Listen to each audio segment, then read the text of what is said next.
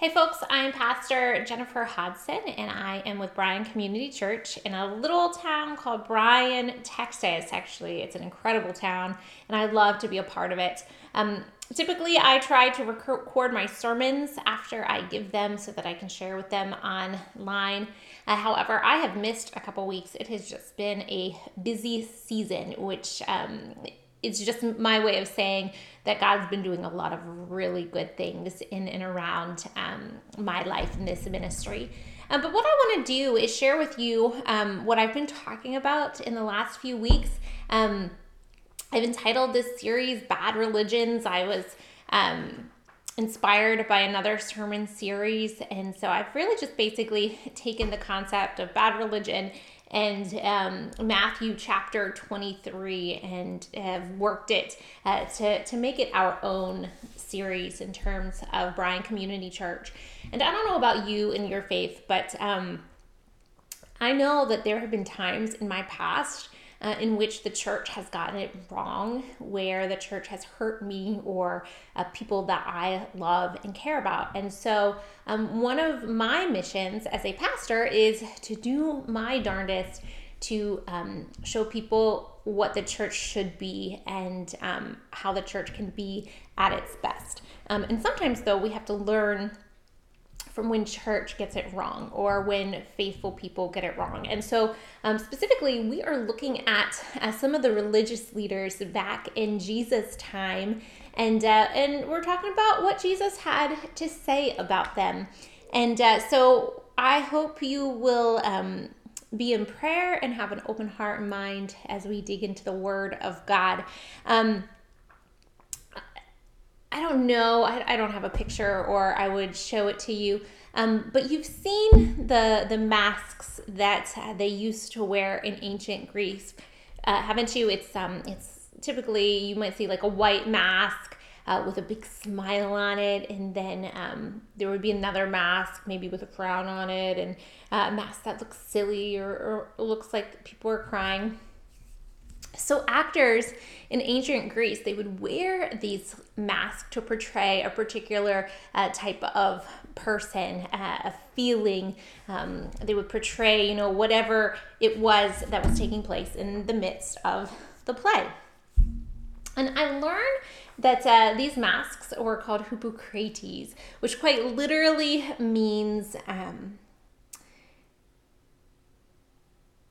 an actor or stage performer, right? And that's what was taking place. People would put on a mask to portray a man. They would put on a mask to portray a woman. And mostly it was the men who were performing, so they would put on female masks. And if somebody was happy or sad, they would wear this mask. And I encourage you can Google, some of these old ancient Greece masks. I also learned that the oldest masks, they were made out of animal skin and linen or cork, real hair at times. And so these original masks you can no longer find because they deteriorated over time. But it comes from the word hypocrite. And that's what we're going to talk about when the church gets it wrong and who we are called not to be, as well as who we are called to be. And Jesus had a lot to say about hypocrites. In fact, he spent the very last part of his ministry, that last few weeks of his ministry, really giving the religious leaders a hard time. And he would bring his disciples close and the crowds of people who would listen. And I think this was Jesus' way of preparing them for whenever he was no longer going to be physically present, that the disciples would be his future church leaders.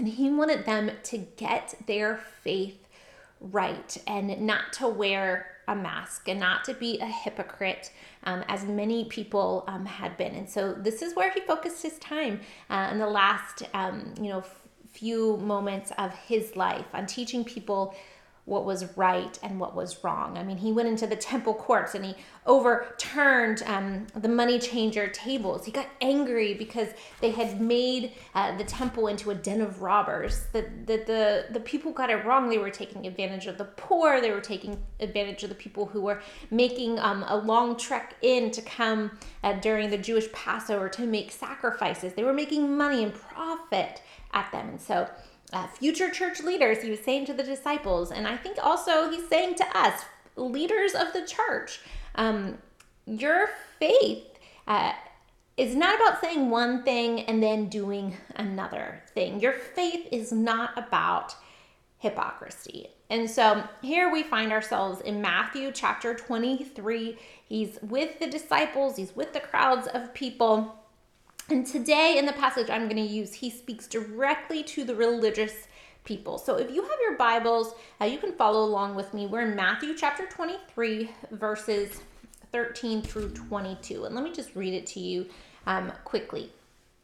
He says, "Woe to you, teachers of the law and Pharisees, you hypocrites! You shut the door of the kingdom of heaven in people's faces. You yourselves do not enter, nor will you let those who enter who are trying." There we go.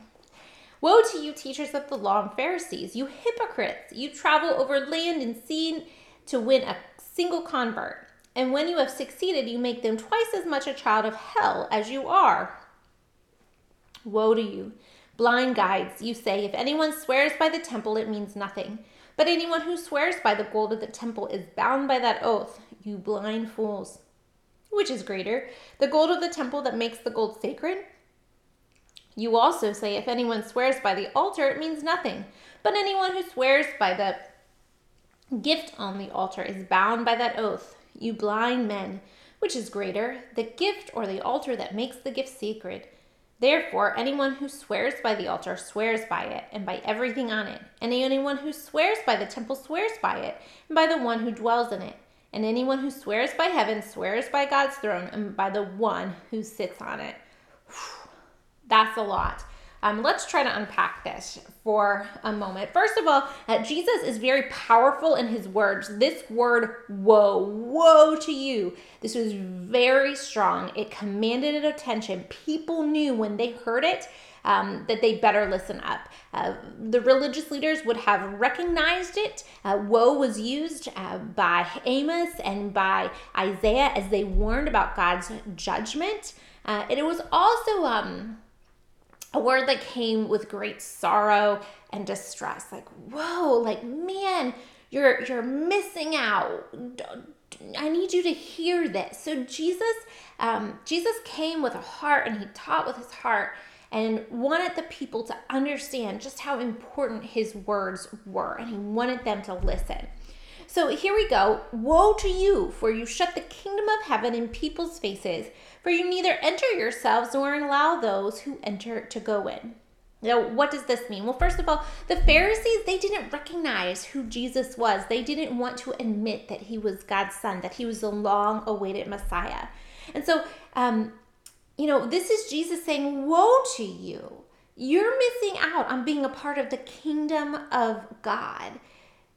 You're saying that I'm a blasphemer because I'm claiming God as my heavenly Father and claiming that I am also God. And because of that, he says, woe to you. Because you're going to miss out on the great things that God has for you if you would just place your trust in me. And not only are you going to miss out, but the people that you are leading, they're missing out too. I don't know, I kind of equate this with somebody who has everything that they could ever want, right? They have the perfect spouse, they have the perfect children, they have the perfect house, but they don't realize how good they have it until it's all gone. And so this is the sorrow that Jesus is saying, like, woe to you. Like, man, don't miss out on what is standing right in front of you. And then he continues with verse 15. Woe to you, for you travel across sea and land to make a single convert.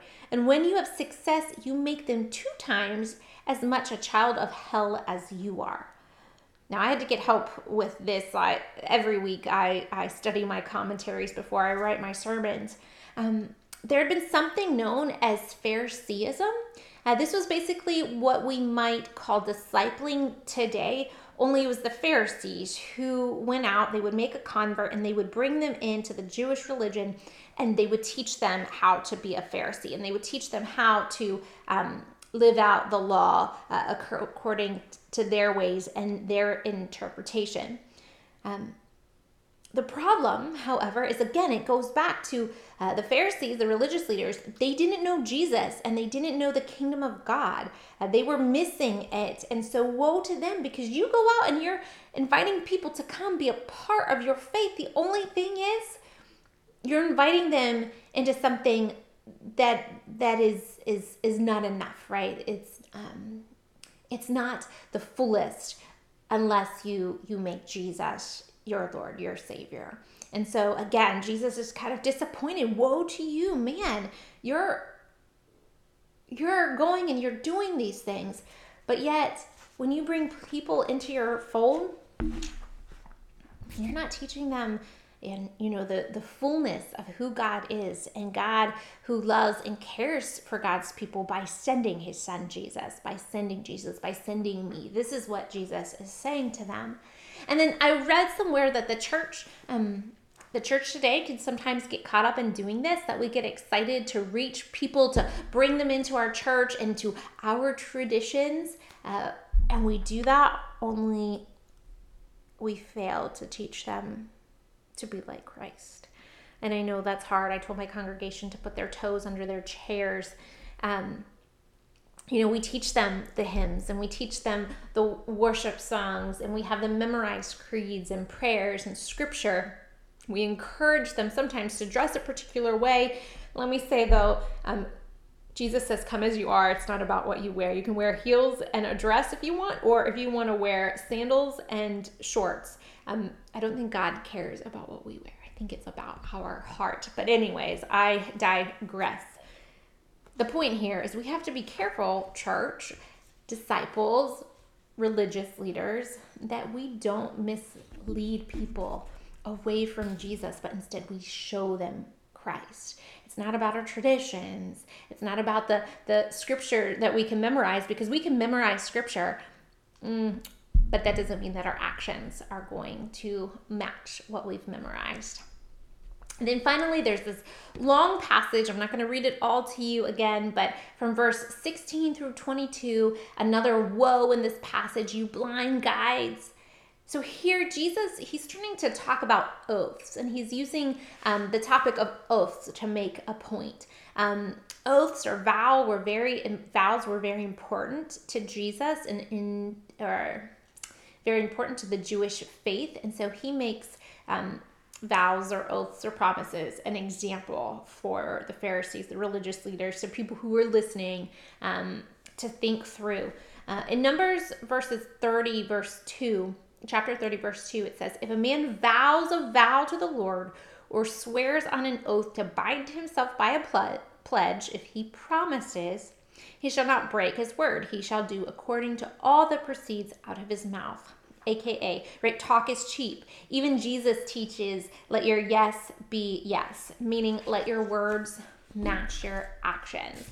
And basically the Pharisees, they were teaching people that if they somehow swore by one thing but not of another, then their vows, their oaths, their promises, they were not valid, okay? So this gets a little confusing here. Let me pick it apart just a minute. So basically they would say that if you swear by the temple, that swear, that promise, that oath would not be valid. However, if you swear by the gold of the temple, well, then that's a valid oath. Let's try another one. If you swear by the altar, well, then that means nothing. I swear by the altar that I'm going to pay you back. Well, your word then means nothing. However, the Pharisees, they would be making up these rules. If you swear by the gift of the altar that you'll pay that person back, well, then that oath, that vow, that is a promise that is valid. And Jesus just kind of shakes his head. I'm imagining this, you blind men. You're ridiculous, you're dumb, you're kind of making things up. And more importantly, you're swearing against God by using an inanimate object, an object that can't hold anyone accountable. It's only God who can hold people accountable. Y'all, get it right. In other words, woe to you, scribes and Pharisees. Your teachings are misleading and you're causing people to sin against God in the process. So, church, what masks do we wear? What rules do we make up? Are we teaching others so that they're being led to Christ, or are we teaching others so that we are leading them away from God, away from Jesus, away from the kingdom?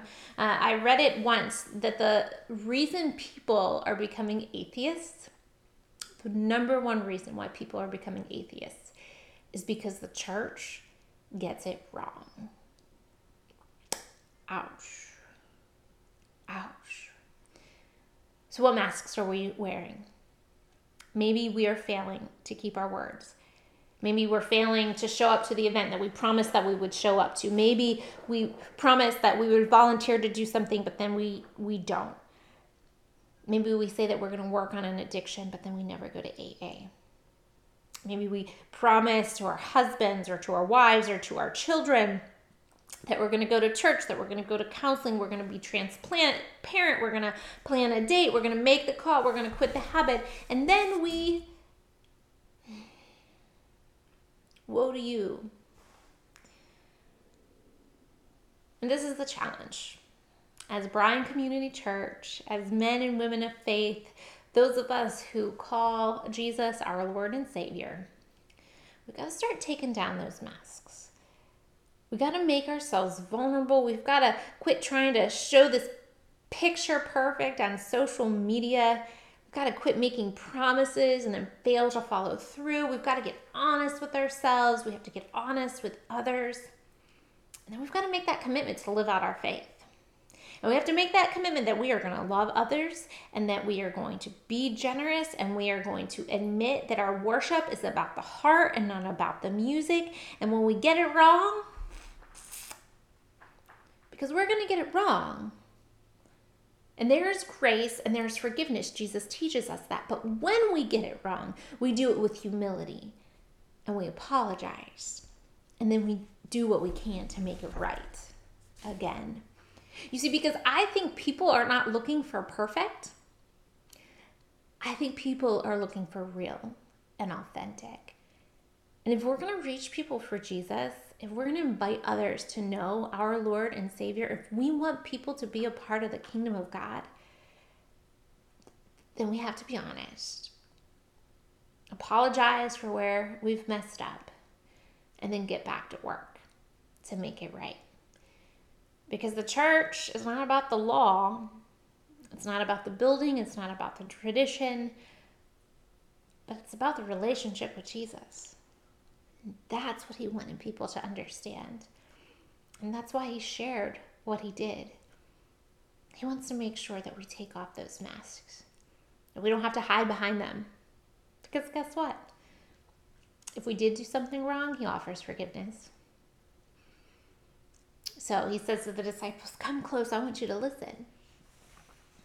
And he challenges the religious leaders. Come close, I want you to hear this. Because I love you and I care for you. And I want you to get it right. Brothers and sisters, thanks for joining me.